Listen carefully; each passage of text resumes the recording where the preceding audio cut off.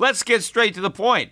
You want to grow your portfolio to deal with the rising cost of inflation, to pay off your debt or your mortgage, pretty much anything standing in the way of you and financial freedom, right? Well, with Yahoo Finance, you can get access to the news, data, and tools that you need in order to help you reach that financial freedom. And when it comes to your financial future, you think you've done it all. You've saved, you've researched, you've invested all that you can. And now you need to take those investments to the next level by using what every financial great uses. Yahoo Finance. For more than 25 years, Yahoo Finance has been the brand behind every great investor. They're the #1 finance destination, producing a holistic look at the financial news cycle, including breaking news, original perspectives, analyst ratings, independent research, customizable charts, and so much more. For comprehensive financial news and analysis, visit the brand behind every great investor, yahoofinance.com, the #1 financial destination. That's yahoofinance.com.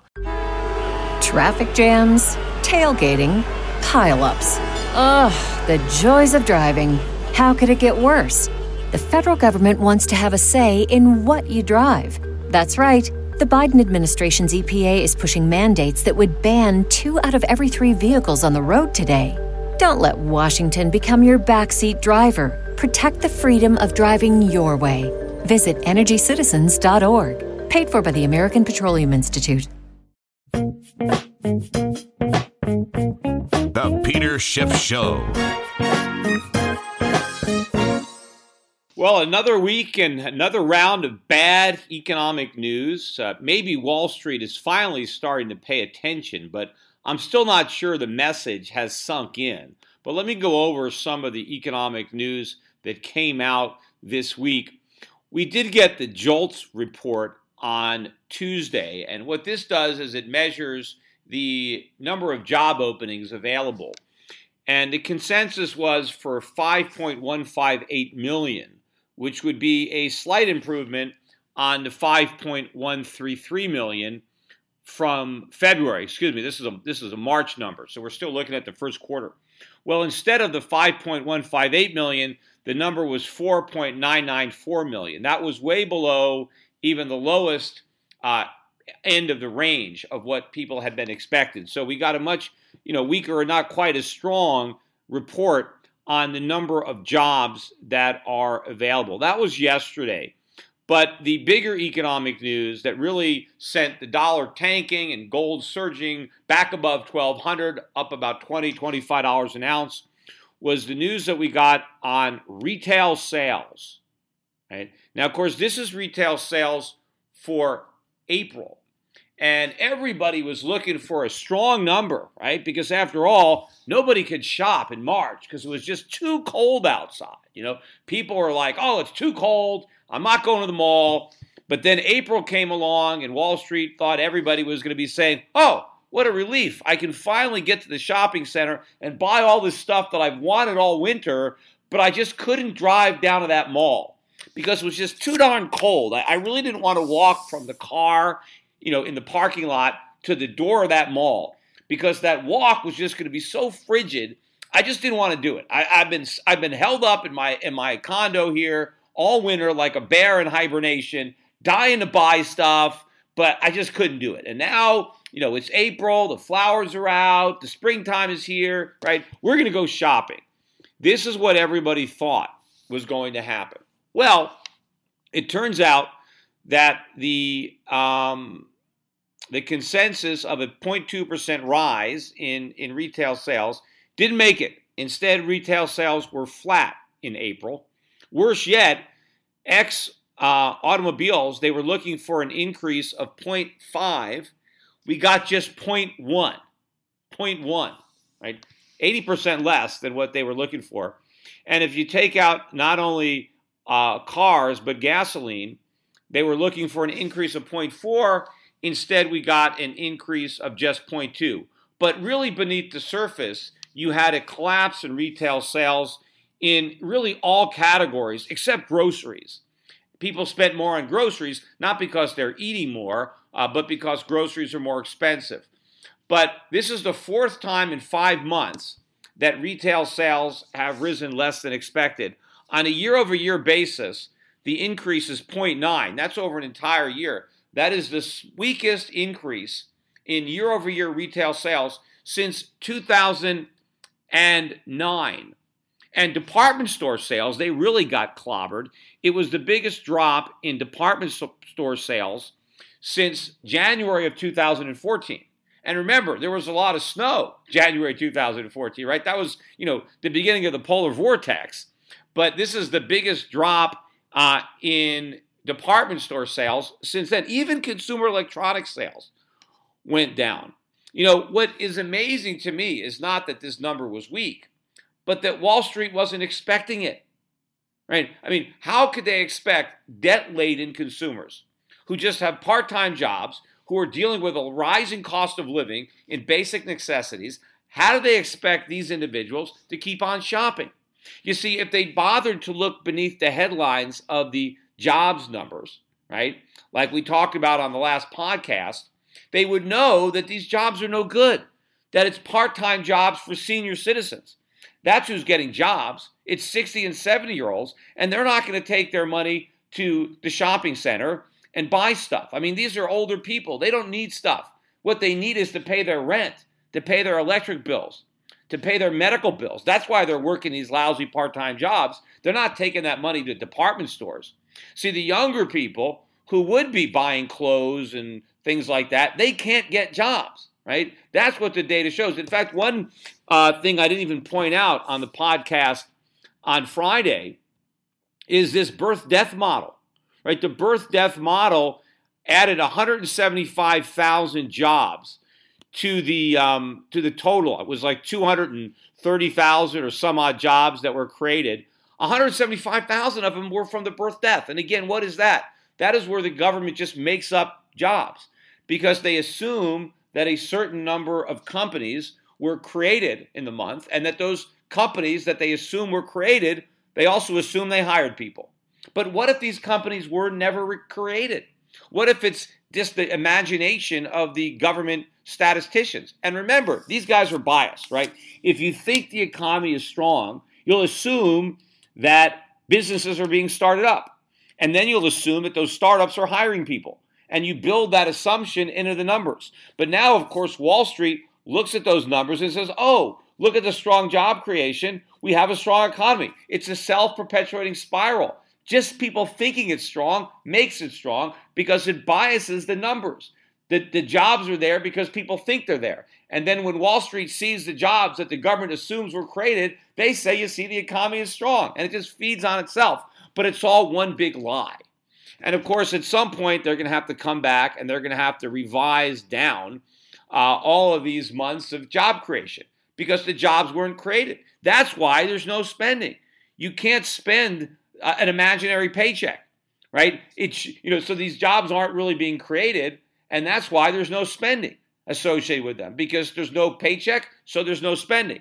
But the jobs can be made up, but the retail sales data can't because you have to actually spend the money. They don't assume it was spent. They actually count what was really spent. And so Wall Street is always surprised because, the economic data is weak. And they say, well, how can the economic data be weak when we have all these jobs? We don't have all these jobs. That's the problem. And the jobs we have are low paying. And when you have a low paying job, you don't spend a lot of money because you barely earn any money after you finish paying for food and stuff like that. And then, of course, you've got people, loaded up on debt, credit card debt or student loans. I mean, that's why, so many kids are in school now, right? Because they know they can't get jobs, so they stay in school and they go and get a master's degree, even though the guys with, regular degrees are waiting tables or driving cabs, right? What's the point of getting a degree when the people that already have degrees are doing, minimum wage type jobs? And I think a lot of people, they stay in school because they can't get a job. So they figure, well, let me get a master's degree. Maybe I'll hope the economy gets better and I'll spend a couple more years in school and take on some more debt.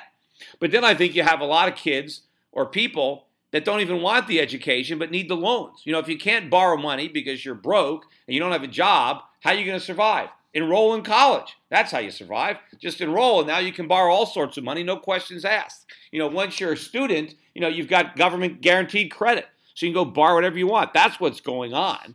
And people don't realize that. Now, we also got business inventories. This is a big number, right? This was for March. So we're still backward looking into the first quarter. And March business inventories were only up 0.1, right? They were supposed to rise by 0.2%.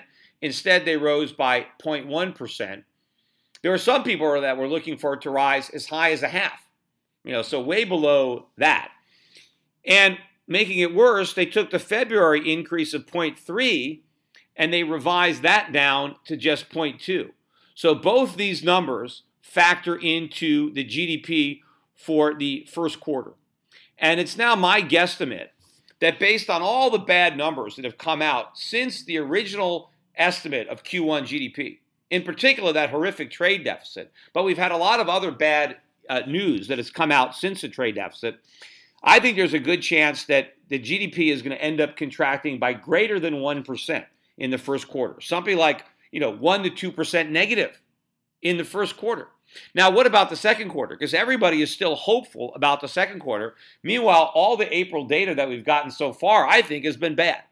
And in fact, the Atlanta Fed GDP now, today, just revised down their estimate for second quarter GDP to 0.7. And they're the ones that were very close. They were within 0.1% of guessing Q1, although now, after they revise it, they're not going to be as close.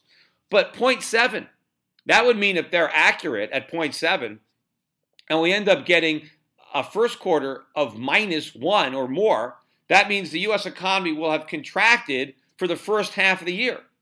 And yet the Fed is still looking for, 3% economic growth, which would mean we need to get 6% or something like that for the second half of the year. There's not a snowball's chance in hell that actually is going to happen. In fact, what's more likely is that we get a negative number again for Q2, right? We could have the second quarter GDP actually contract. And if we get a contraction in the second quarter, which follows a contraction in the first quarter, that's an official recession. That would mean the U.S. economy is in recession for the first half of 2015. Now, if that is the case, and that very well may be the case, how is the Fed going to raise interest rates in June? I mean, when we're in a recession, or September? Not a chance. What are they going to do if we're in a recession? More QE. Because what can they do? Nothing. They can't lower interest rates because they're still at zero from the last recession, right? That is the box that the Fed is in, right? They created a situation where just talking about raising interest rates, even though you leave them at zero, just talking about raising them is enough to push the economy into recession. But I don't think it's just the talk about rate hikes that's done it. I think it's the ending of QE or the pausing of QE3. I think because they took away that punch bowl, the party ended. Except nobody noticed, everybody leaving that, going out the back door. But that's exactly what happened. And I said that. I said that initially when the Fed was tapering. I said if they keep tapering, if they end this QE, we are going to have another recession. And if we have another recession, the Fed's going to have to ramp QE back up again because that's the only thing they can do. But imagine how bad this recession is going to be when the Fed can't raise rates to stimulate the economy, when the only trick they have up their sleeves, right, is QE4, which is what's coming. And when that happens, right, the moves that we saw today in the foreign exchange markets and in the precious metals markets are going to look very tame by comparison. But meanwhile, the dollar has already broken its uptrend. In fact, look at Europe. Europe is growing faster than the United States. They've been coming out with their GDP numbers, and they're growing much faster. All the negativity that you had on Europe, except for Greece, which is in recession, and maybe the United States, the rest of the Eurozone, as bad as things are over there, they're doing better than we are over here. And Great Britain, of course, is doing better than Europe as a whole. That was, Krugman was very critical of Britain. Oh, you guys are doomed because, you didn't do enough stimulus, right? Well, he was accusing them of doing austerity. And while I think it was a far cry from austerity, what Great Britain did was far less reckless than what we did. They actually had some reductions in government, and as a result, the British economy is doing better than the U.S. economy, and better than Europe in general, not worse. So Krugman is going to have to eat these words, although I'm pretty sure when we go back into recession, he's still not going to admit that he's wrong. He's going to say, you know what? I told you guys we needed a bigger stimulus. It reminds me of from Jaws. We need a bigger boat. Hey, we got to go back. We need bigger stimulus. We need a bigger round of QE. And I think, and I've said this before, what we're going to get next is not just QE. Right, we're going to get old-fashioned Keynesian pump priming stimulus. There's going to be big deficit spending because Congress, everybody is posturing, right? Nobody wants to stand in the way of a potential recovery. But people are going to say, look, the Fed can't do it all. They might say the problem with the stimulus is, we were operating with one hand tied behind our backs. We were doing monetary policy, but not fiscal policy because we had this irrational Republican objection to deficit spending. And what we need is more we need double barrel stimulus. We need, to fire on all cylinders, right? We need the monetary stimulus and the fiscal stimulus combined for the super stimulus. Right, this is what we're going to get, which means the budget deficit is going to blow out of control, right, well through $1 trillion. We're going to have a big round of quantitative easing. And is that going to give us any economic growth? Not a chance, right? Because the last 3 rounds of QE didn't give us any economic growth, and neither will these. Will they blow more air back into the stock market bubble or the housing bubble? Or maybe, but the air is going to come out of the dollar bubble quicker. Right, which means even if you own U.S. stocks or U.S. bonds or U.S. real estate, you're going to be losing money because the dollar is going to tank. And that, I think, is going to be the big trade. It's like the subprime trade of this year where you have everybody loaded up on what is, in fact, a subprime currency. They think they got something that's AAA rated, like the people who are holding on to all these mortgages, and they woke up and they found that they had nothing. Right? They had a worthless piece of paper. And that's what the U.S. dollar is. You've got so many people who have bought into this myth about, hey, the strong U.S. economy, we're going to be raising rates. And we're on the doorstep of recession. And again, what's that's going to prove to people is it doesn't work. Because if we go from recession to supposed recovery back to recession, and the Fed has never raised rates, they simply talked about doing it but never got around to it, and now we're back in recession, and now they're ramping up the QE all over again. Where's the Fed's balance sheet going to be at the end of QE4? It's $4.5 trillion right now. Where's it going to be? $7 trillion? $8 trillion? Who knows? And when it gets that big, is there anybody on the planet that's going to believe Janet Yellen when she says that she's going to shrink the balance sheet? How could she possibly do it? If she couldn't shrink it from $4.5 billion, how is she going to shrink it from $7 or $8 billion? And our creditors are going to get wise, and there's going to be a run on the dollar. And you can just see the beginnings of it today. With the euro now back around 113.5, the dollar was down across the board. Big move up. The Australian dollar now above 81 cents. I think this is the first time it's been this high since early January. And, gold back about, 1,215. Every time it gets to this level, every time it kind of gets smashed down. Gets back down below 1,200, 1180, 1185, and there's big buyers that come in that have been loading up. I don't know who the shorts are or the sellers are. I think they're speculative shorts, but at some point they're going to have to give up, right? All this economic data is going to have to sink in. People are going to start to recognize it's not the weather, because if the economic data is bad in April, then it's not the weather, right? Because the April weather was fine. It's great shopping weather in April, right? The best, right? And so if people aren't shopping in April, they're not shopping, right? And if it wasn't the weather in April, then it wasn't the weather in January or February either, or March. And now all of a sudden, everybody has to say, wait a minute, we ignored all that bad news because we thought it was the weather and we thought it was temporary, but now we have to go back and react to that news because it wasn't the weather. And then Janet Yellen is still blaming the weakness in Q1 on the weather, right? That's why the Fed hasn't changed its economic forecast for the second quarter or for the entirety of the year. But once this bad news comes out, they're going to have to come back and admit that it wasn't the weather, that they overestimated the strength of the U.S. economy. It's going to be a lot weaker than we thought, and then it's game over, right? They've showed their hand. Whether they come right out and say, well, we're going to do QE4, they might not do it right away, but what else can they do, right? Because if they don't do it, then it's an admission that the last 3 rounds of QE didn't work, which they're never going to do. Since they're so convinced and so persistent that it worked, they're obviously going to do it again.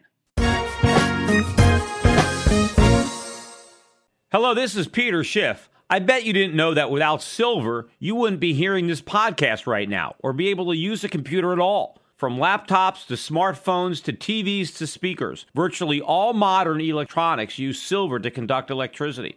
Did you know that the average solar panel uses 2/3 of an ounce of silver to function? And the solar industry is expanding dramatically, not just in America, but in booming developing nations like China and India. Silver is naturally antibacterial and is used extensively in modern medicine. Silver coatings are being added to breathing tubes, bandages, catheters, and other medical instruments to reduce the spread of infections. When antibiotics fail, silver still works. I believe the 21st century will be the century of silver. As fiat currencies continue to collapse and new uses are found for silver every day, the white metal's strong industrial demand and low per ounce price will make it increasingly attractive to savers around the world. At today's prices, people of any age and background can afford to buy some silver. Learn why silver is a smart and reliable investment in my free special report, The Powerful Case for Silver. Visit shiftsilver.com and download it now. The Powerful Case for Silver includes information about silver's amazing chemical properties. It also explains why I believe silver may outperform gold in the coming years. Download The Powerful Case for Silver and educate yourself, your friends, and your family about the white metal. Just visit shiftsilver.com to download my free report. That's shiftsilver.com.